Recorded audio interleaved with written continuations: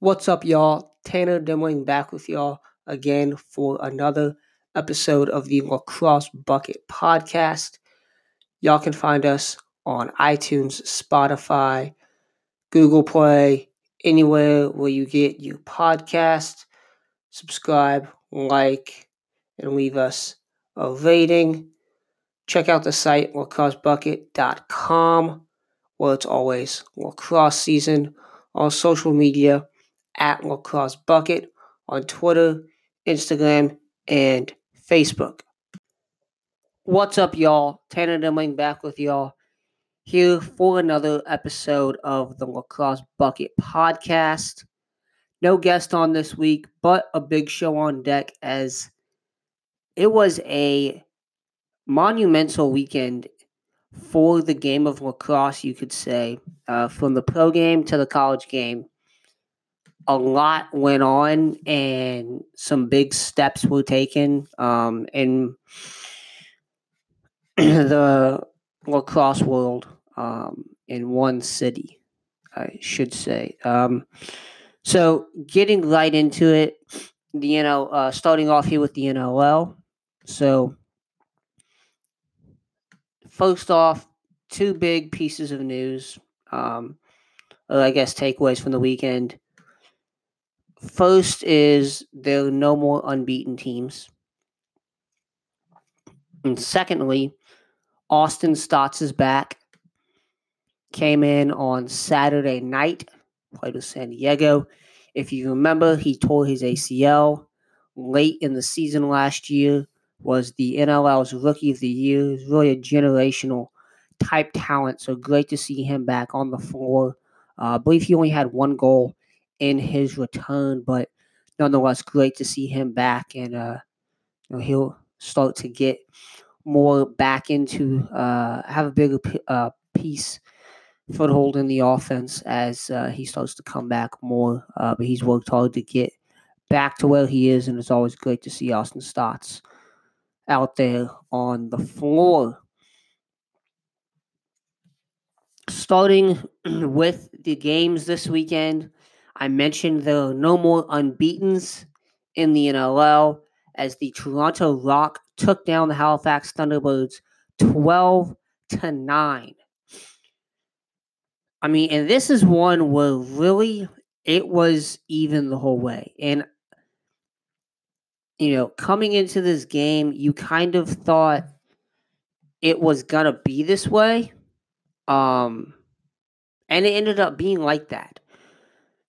Halifax, again, this was something that week one people were talking about, and I didn't really think too much of it being the first game of the season. And they've done this multiple times where they will go on stretches where they just cannot get their offense generating. But when they're on, they're the best team in the league. And we've seen that multiple times. This week, I think, was the first time that we've seen Halifax get down and not be able to come back up fully. Toronto had two big runs in both the second and the third, and they were up 11-5 at the end of the third. And Halifax, again, they made a push in the fourth, just like they made a push in the second half last weekend, 2 weekends ago now, against Buffalo, and came back. Against Calgary and came back. They weren't able to do that. Dan Dawson with 3 goals, 1 assist here. Rob Hellyer, 2 goals, 1 assist. Zach Mans had 3 assists as well for Toronto. That offense is looking good. Nick Rose, 42 saves, 51 shots. Thought he played well. Warren Hill, I thought he played decent, but overall Halifax just did not look like we've seen them. And Toronto was able to hold them down long enough to where they couldn't come back up. So Toronto, first team to take down the Halifax Thunderbirds. We had Georgia and Philadelphia play on Friday night as well. the Georgia Swarm get the 12-11 win on the road. It was a high-scoring game, really back and forth in the first half. Georgia got ahead 10-7, and then it became a goaltender battle. Mike Poulin and Zach Higgins were amazing in this game. Poulin, 33 saves off of 44 shots. Higgins, 32 saves off the same amount of shots, which I honestly think those shot numbers seem low. But that's what the stat sheet says. But it does seem a bit low because there were a ton of shots all game. Shane Jackson, again, with another big game for Georgia. 7 points, 3 goals, 4 assists. He has now had a hat trick in every single game for Georgia this season. He has been the leader on this offense this year. Surprisingly, you still have Lyle, you still have Miles and Randy Stotts who have done their work. Randy Stotts took a while to come around this season for whatever reason. Lyle, he's had some ups and downs in terms of us. He's been kind of turned into more of a passer this year. He had 5 assists in this game and 1 goal. Jordan Hall also had 6 points, 2 goals, 4 assists. Matt Lambo leading Philadelphia with 7 points, 2 goals, 5 assists. Kevin Crowley had 2 goals and 3 assists. For the Wings, also Trevor Baptiste continuing his good stretch of games, a great stretch of games, I should mention, through this, about midway through the season already. But he's been playing fantastic all year. Mike Poulin, I thought, again, I'll mention him, stood tall down the end. Georgia was able to kind of answer. And late in the game, it got a little back and forth again. Multiple 2-goal runs, I believe, for each team. Randy Stotts answered with 2 to put him up 12-11, I believe. And then Philadelphia had some prime opportunities. So Stotts puts him up 12-10. Josh Collier got an extra. They got an extra attacker on. Josh Collier scored late in the game. And really, Philadelphia in that last minute had a couple opportunities, but Mike Poulin shut the door, including one that was just, it absolutely ridiculous save there from Poulin. Where I can't remember who it was, but they went short side, and he just stuck it. And he had another one like that as well, where he was going to the other side and just really puts his stick out. Makes that save. Mike Poulin was fantastic over the weekend. Buffalo 16, Rochester 15. The one thing I'll say about this is if you thought the Buffalo-Rochester rivalry was dead or that it moved to Halifax, it didn't, y'all. It stayed in Rochester. These two teams were going at it all night long. Sean Evans had a great game for Rochester. Dane Smith had 11 points for Buffalo, 4 goals, 7 assists. Sean Evans had 7 for Rochester. Holden Gattoni had 9 for the Nighthawks. Chris Kluche had 8 points for Buffalo. Josh Byrne with 6. This was an offensive tout from early on. And Matt Vince, I thought, played a big role down the stretch when Rochester had a couple opportunities to really get ahead. Matt Vince, I thought, played very, very well in this one.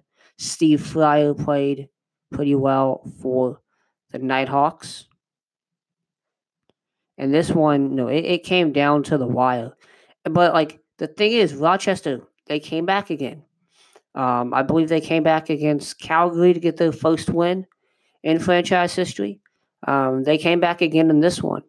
They went down 5-1 at the end of the first and 7-3 at half.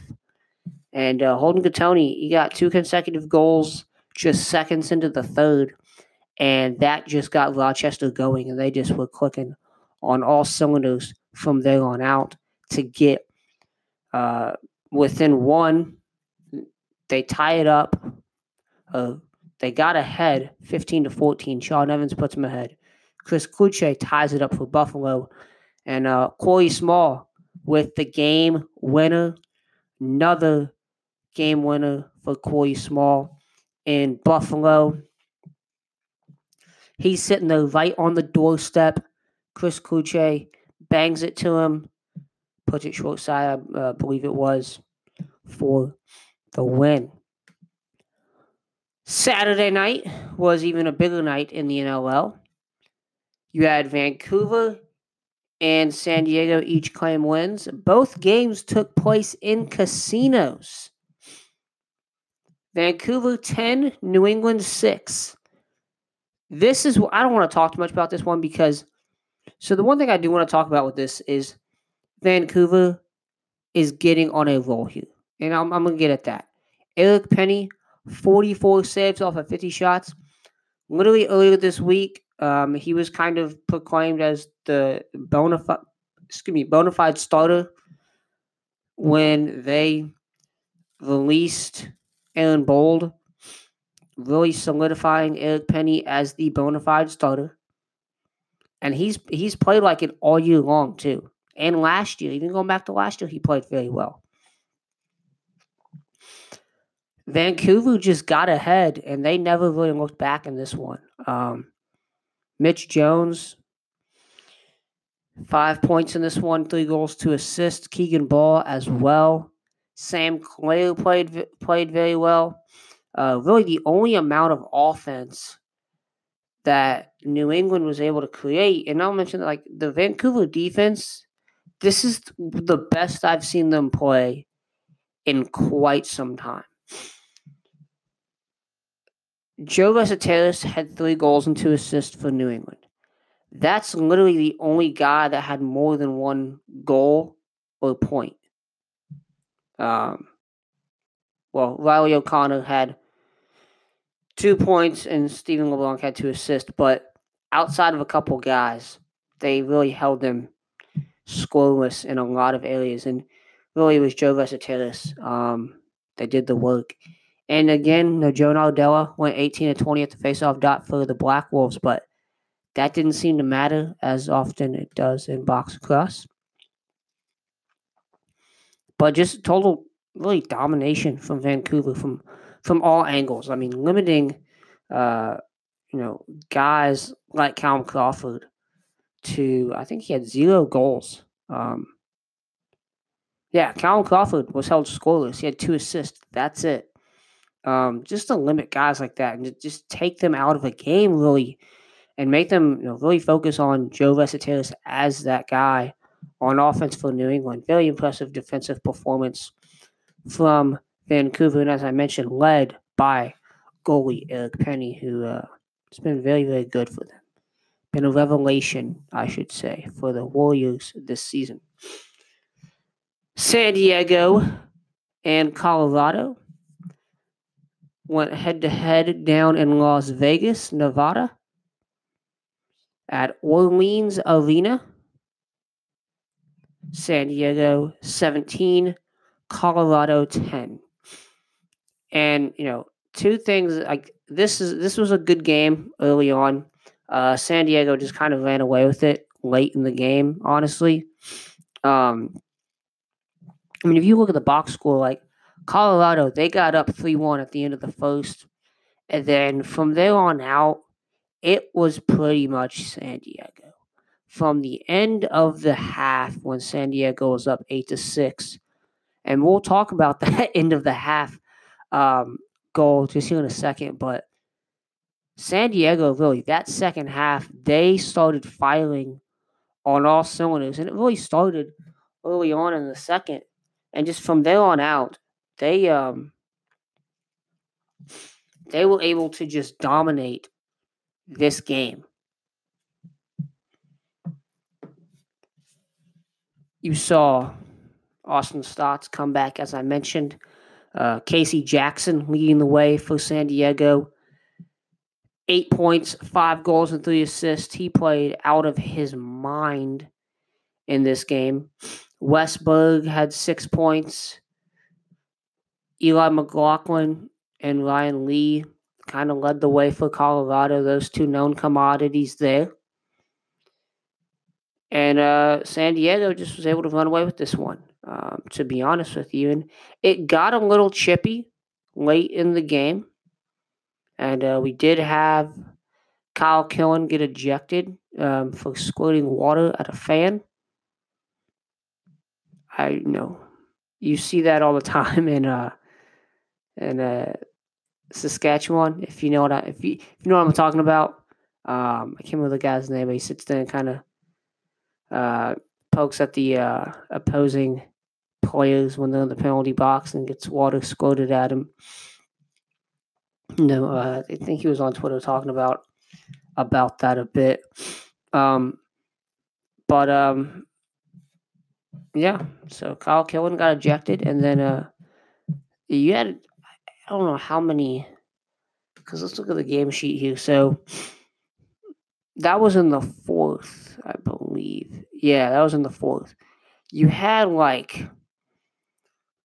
it was at 10:19 mark, I believe it was. It was Brody Merrill and Dylan Kinnear were kind of going at it. Kyle Killen got ejected. Game misconduct there for Kyle Killen. He got tossed at the 10:28 mark. And the 10:28 into so about 5 minutes left in the game is when he got ejected, and then when all that stuff went down there between Merrill and Kiernan, wanted to go at each other. But Brody Merrill also had a big goal to kind of, I don't want to say this started the San Diego second half run, but you certainly could say it gave them a lot of energy. 200-foot shot on the empty net at the buzzer to end the half. Brody Merrill now holds the record, I believe, for longest shot or longest goal in the NLL and the MLL. If you'll remember a few years ago when he was playing with the Boston Cannons in Major League Lacrosse, he had, I literally think he stepped 1 foot in bounds. It was on the buzzer and just chucked it from one end of the field, and it went in into the goal. He's in I think the back corner of the field. He just takes one step, and there's 2 seconds on the clock. No one expects what they're gonna do, or that they can even get a goal, and he just chucks it. Similar situation here with San Diego. He just kind of chucked it down there and got himself a goal. Yeah. So big time play for Brody Merrill there.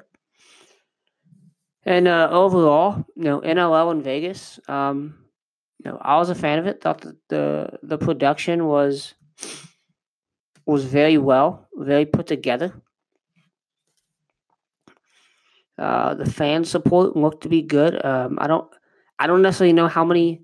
Let's see, what was the announced attendance? Let's look that up. While I'm looking that up, I don't think I don't know if the attendance was more so people from. So the announced attendance was 4,821. So, pretty decent there. I don't know how many that arena holds or how many seats they opened up for it, but it looked pretty good to me. So NLL expand to Las Vegas. I'm a fan of it. If they choose to do that, if they want to do that, based on, I think you might want to, because, and again, Las Vegas, it's an event city, so you're always going to have people that are going to come to your games, and building kind of a fanship and all of that is kind of one of the difficult things, I think, with Las Vegas. But if you look at what the Golden Knights have done, they've done pretty well for themselves in the NHL there in Las Vegas. The Oakland Raiders are moving to Las Vegas in the NFL next season. So, hey, why not try it and see if it works? If it doesn't, it doesn't. But overall, first game in Vegas, I would love to see something like that pop up where they have a game like that every year. I would prefer it be an All-Star game. That would be nice to bring back the All-Star game and go to a place like Las Vegas, and have that. But we'll see if that ever happens or comes back again. But overall, NLL neutral site game. I guess it was technically a home game for the Seals because they were the ones that kind of put it on. It was their floor that they brought in and everything. But neutral site game there. I was a fan of it. Thought the production quality went good. I mean, I know it's a huge undertaking and all of that, but thought it was very good. Week 11 in the NLL starts on Friday with Buffalo at Vancouver. Mentioned Vancouver getting hot. So we'll see. And Buffalo is on a 2-game win streak as well. So we'll see if who can keep that going here on Friday night. On Saturday, and that one's at 10:30 p.m. Eastern Time.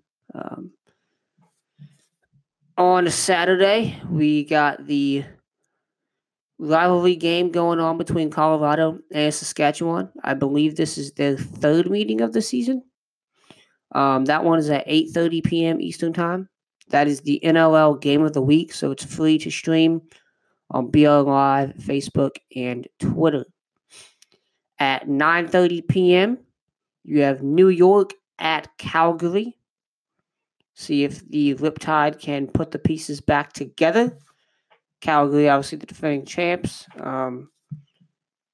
See if they can get a win. How much I would expect them to win that one. Expect their offense to kind of just coast through New York, through the Riptide, as many have done this year. On Sunday, we have 2 games. One at 2 o'clock p.m. Eastern Time and one at 3 o'clock p.m. Eastern Time. The 2 o'clock game is Vancouver at Rochester, and the 3 o'clock game is Buffalo at Toronto. 2 decent ones going on there. Obviously, Buffalo and Vancouver both playing on Friday night, so they have double headers this weekend, Friday night and Sunday games. They have that Saturday day as a travel day. So that is what is coming up in Week 11 in the NLL, and what went down in Week 10 in the NLL. Obviously, Vegas headlining the weekend with San Diego and Colorado playing the last weekend. We have another unique site this year for the Seals as they will play. I believe it's in March, I want to say. Late February, early March. They will play on a runway at a U.S. Marine base. So they're putting a lacrosse arena on a runway outside. So that'll be interesting to see how that goes. Vegas seemed to go pretty well, so we'll see how this next one goes up here in a few weeks with San Diego. Moving on to the college game. Week 0 took place over the weekend as we had about 13 games. So 1, 2, 3, 4, 5, 6, 7, 8, 9, 10, 11, no, 13 games over the weekend. A lot of action. College lacrosse is back. A lot of y'all are excited. Just going over the scoreboard right here. Cleveland State versus Marquette. Marquette gets the 11-10 overtime win in the battle of 2 new head coaches. Andrew Stimmel gets his inaugural win at Marquette. Andy German will be kept waiting, and the Vikings. Bucknell and Furman. This one was in Durham, North Carolina. I believe it was at Duke, if I'm not mistaken. Bucknell 16, Furman 9. The Bison took care of business there. NJIT beat Hampton 24-7. So Coach Rashad DeVoy and the Hampton Pilots take a loss in his debut as head coach against the Highlanders. It's actually NJIT's first ever season opening win. Season opening home win, I believe. A home opener win. North Carolina took care of Colgate 19-6. Chris Gray in his debut as a Tar Heel. We'll talk about him a bit later on here. Detroit Mercy came back from down. I believe they were down by a couple bit at the end of the first. They come back, win 15-14 over Jacksonville on the road. Mercer took care of Division II Florida Tech 19-5. Yes, Mercer played Florida Tech, which is a Division II school. That was not a scrimmage. That was a regular season game, just for those of y'all asking. Penn State 16, Lafayette 9. The Penn State wagon is back, and it's almost full already. Grant Ament, Mac O'Keefe were going at it on Saturday. The Nittany Lions look as good as ever. Providence 12 over Boston U, rival Boston U 5. So Providence beats Boston U on the road 12-5 to open the regular season. Providence, I believe this is their first win over Boston U in about 3-4 years. Rutgers 20, Quinnipiac 9. We'll talk about a goal from Quinnipiac because they actually did have a Sports Center top 10 goal, but Rutgers looking good. That offense was working. Quinnipiac ran into a buzzsaw there, 20-9. The Scarlet Knights get it done. Holy Cross goes into North Andover, Massachusetts, and spoils Merrimack's Division I opener or Division I debut, winning 13-12. Holy Cross got up I want to say it was 3-2 and then 5-3, something along those lines at the half, and they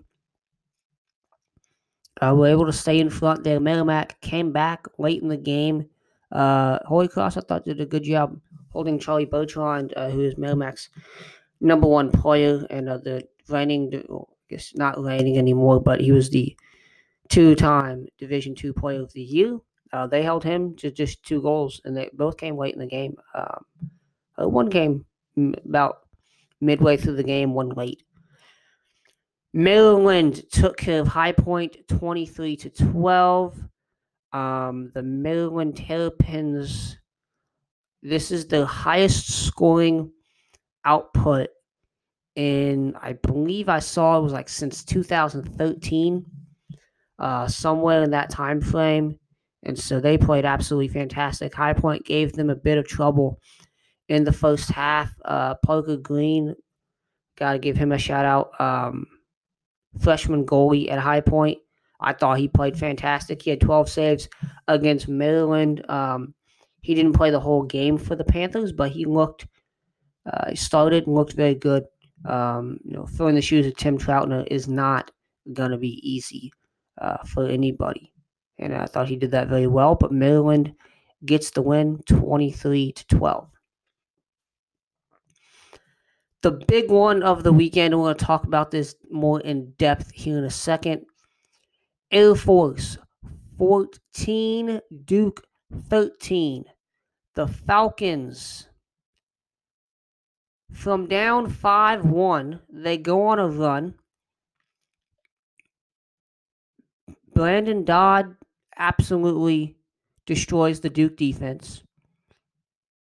and the Falcons get their third ever win over the Duke Blue Devils on the road in Durham. Utah took care of Bellarmine 16-10. Bellarmine and first-year head coach Andy Whitley, they were able to kind of come back a bit late in the game. Both teams started fairly slower, but Utah with Colin Burke and Jimmy Perkins. Colin Burke transferred from Fairfield. Jimmy Perkins, his second year at Utah, he transferred from Robert Morris last year. They both lit it up, and that Utah offense is going to be pretty good this year. Now, a couple of games I want to dive deeper into here. And that starts with Duke and Air Force. So the Falcons take down Duke. Number 7 ranked Duke, I should say. And there were times in this game when you thought Air Force looked like the ACC team and Duke looked like the SoCon team. Duke looked slow. They started really good. They looked kind of slow. About midway through, they started to slow down. And Air Force, to all their credit, took advantage of that. They knew what they had, and they used it to the best of their ability, and they got this win. I do want to preface this by saying Duke always loses a game like this in February. I wrote about it in the kind of the history of this trend. They've been losing in February. 2016 was like the last year they didn't, and that's the year they lost to a freshman to Loyola with a freshman Pat Spencer in the first round of the NCAA tournament, and Duke had Miles Jones and all of those guys. And they were expected to go pretty deep. They run into Loyola, couldn't slow down Pat Spencer. Ever since that, so they lose to Loyola to end that 2016 season. 2017, they lose to Air Force, was it end of February, something like that? And then they lost to Air Force to start the year in 2018, I believe. But they've just been having this trend over the past couple of years, losing early and losing to teams like this, which Air Force is not a bad team by any stretch. I think they're a top 20 team. Duke lost to High Point last year, who was a top 20 team, obviously. And High Point also beat Virginia. So, Duke, they come out slow. And also some other bad news for Duke. Joe Robertson will be out for the year with a torn ACL, was announced today on Monday. So another big hit for Duke just after losing that tough one to Air Force. And look, Duke had an opportunity to win this game. They got back into it. And because I remember I'm watching the TV, I'm like, oh my gosh, it's going to happen. It's going to happen. It's going to happen. And Duke makes a 1-goal game. And then you kind of sit there and you're like, okay, there's still some time left on this clock. Maybe they come back. We're not able to do that. Moving on to the other game here that was on the ACC network. I just want to talk about Chris Gray in this one. North Carolina, UNC.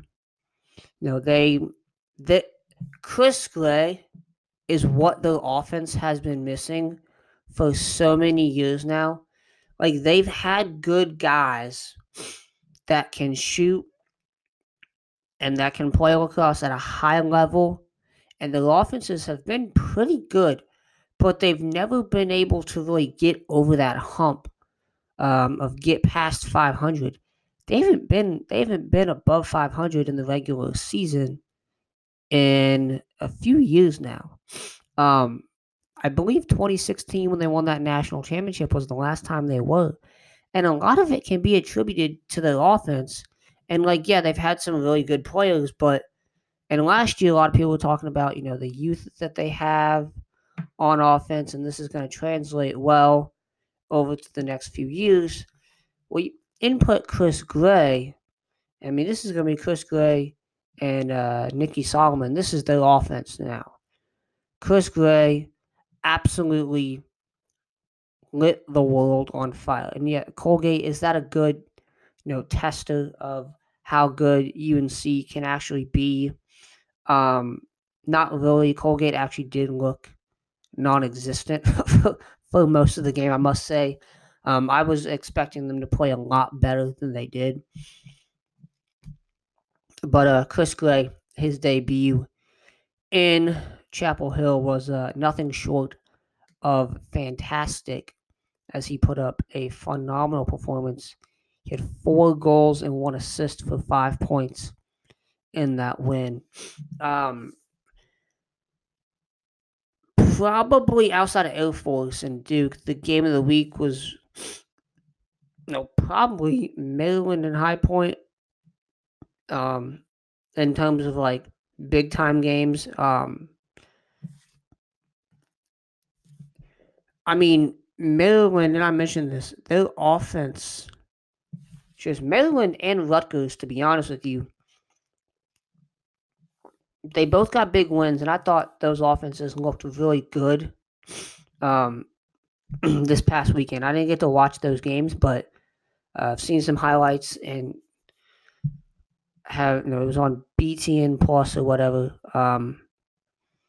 After seeing some highlights and looking at the box scores of those games, you can clearly see that Maryland and Rutgers are 2 teams in the Big Ten that have deep offenses that can really get a lot done. Logan Wisnauskas for Maryland had 6 goals. Jared Bernhardt 4. Roman Pagusi had 2. Anthony DeMeo had 2. Bubba Fetterman had 1. You had Nicholas DeMeo make his debut. He had his first college goal. So Maryland, their offense, just absolutely really good here. Absolute buzzsaw, you could say. And I want to mention this too. Maryland so a lot of talk's been about the transfer portal and all of this. Maryland could win the transfer portal this year. I thought that coming at the end of the summer, coming into the fall, and now that the season started, I'm starting to think that even more. Nick Grill, defenseman, transfer from Marquette. Chris Brandow, goalie, transfer from Georgetown. He got the start, and he played really, really well. That Maryland defense, I wasn't sure how good they were going to be this year. And you saw them have some lapses against some high-quality offensive teams last year. And granted, High Point isn't as high quality of an offense as they were last year in terms of personnel. But they still got Asher Nolting. They held Asher Nolting to 1 goal. They held Asher Nolting to 1 goal. That's pretty impressive. I don't even know if he had. I don't even think he had an assist to go along with that. Looking here at the box score, but Maryland's defense. I mean, they are gonna benefit so much from having these 2 guys that they got in as transfers. Now, Kobe Russell and Ben Baker and Hunter Vines were able to kind of step in and fill that void where Nolting was missing there for High Point, but still holding Asher Nolting to just one goal. Okay, he had 1 goal and 3 assists, and he's always going to get his assist. But holding him to just 1 goal when he is known for taking over games is just absolutely fantastic defensive play there from Maryland. Rutgers, when you look at them, and we know Kieran Mullins, we know Adam Charlambides, Ryan Gallagher had 4 goals, David Sprock had 3, Mullins had 2, Charlambides had 1. So, I mean, that's a team there. They have so many, and again, it was against Quinnipiac, who might not be the best the best defense in the world. Quinnipiac's a respectable team, top-tier MAC team. They were able to get it done. So those two offenses really offensively is what I took away from the most. I mean, we knew what Penn State had, and all of that. But honestly, those two games probably in the Big Ten spectrum of things and looking on the offensive end really stood out to me with teams that could possibly, and again, don't take too much away from February results, but just from the depth that they've showed, can go deep in the conference. And obviously Maryland, a top 5 program all time and every year. I never count out any Maryland team coached by John Tillman. I did mention here, Braden Host, I believe his name is, the goalie for Air Force. He played fantastic. And then we had a couple SportsCenter top 10 goals. One from Quinnipiac was number 2. Behind the back, over the shoulder, behind the back, bouncer against Maryland. Absolute insane goal there. So overall, good weekend in the NCAA. Week 1 is what this weekend is called in college lacrosse, as week 0 is over and week 1 is upon us. In week 1 of the NCAA season, we will see a lot of lacrosse, a lot more lacrosse than we saw last weekend for sure. Just going over a couple games here that stand out to me, and I'll do the whole weekend preview show with NLL and college that will come out on Friday, but just a couple games here. So obviously LIU making their D1 debut. They will play Siena at 1 p.m. on Saturday. We have Colgate and Syracuse on Friday. Remember, Colgate upset Syracuse in the Dome last year. But based off what they did against UNC, I'm not really expecting as much as I was before that game. But still, it's a new kind of era for Syracuse, if you will say, with Chase Scanlon coming in and then Pat March coming in as their offensive coordinator. Tucker Dordevic will be back for the Qs as well. Joe Amplo makes his debut as the head coach at Navy as they take on Manhattan on Saturday. We have 2 big-time games here. I say big-time, and I'm using air quotes here because I don't know if they're going to be as big as they were in years past with what these teams lost. Johns Hopkins and Towson, and Virginia and Loyola. Hopkins and Towson, you can call it a rivalry if you want. I don't necessarily consider it that much of one, just because Hopkins is 30-3 all time against the Tigers. Now, most of Towson's wins have been in the past 5, all of them have been in the past 5 years. They've alternated every single year of who's won. Hopkins lost last year. Towson loses a lot of personnel. I think it's Hopkins' year. And then you have Loyola and Virginia. They've faced each other 11 times since 1987. Each year since 2013. The Greyhounds lead the all-time series 6-5. Virginia, coming off that national championship run, opens up against Loyola, and this is always one of the best early season games that people kind of forget because you don't really have that many marquee matchups early in the season. You're kind of just sitting there and you're like, oh, Loyola and Virginia, that's a big time game. It always ends up being a pretty good one. Last year it wasn't so much. Loyola kind of took over, but Virginia coming off that national championship game run, definitely a game of interest for sure. Couple other things here. I mentioned SoCon upsets, Air Force over Duke this year. So this weekend could possibly have some. Mercer plays UNC. I don't think anything's going to happen there. Jacksonville plays Vermont, which I don't think I wouldn't call that an upset if it happened, but I certainly expect Vermont to win that game. But I expect it to be a pretty tight one. Duke and High Point. High Point beat Duke last year. They're coming off a tough loss against Maryland. Richmond plays Maryland. The Spiders only lost to the Terps by 1 goal last season, and they returned a pretty good portion of the squad from last year. I do lose Teddy Hatfield, but with Ryan Langebury, Mitch Savoca, a couple other guys coming back as well. Denver plays Air Force in what I like to call the Battle of Colorado.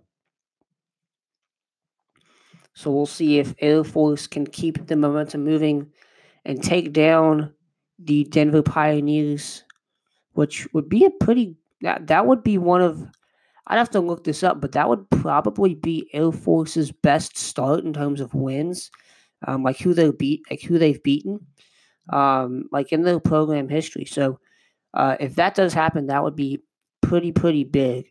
So a lot on the docket this weekend, and again, I'll get into that later on in the week during our I did the weekend preview podcast on here.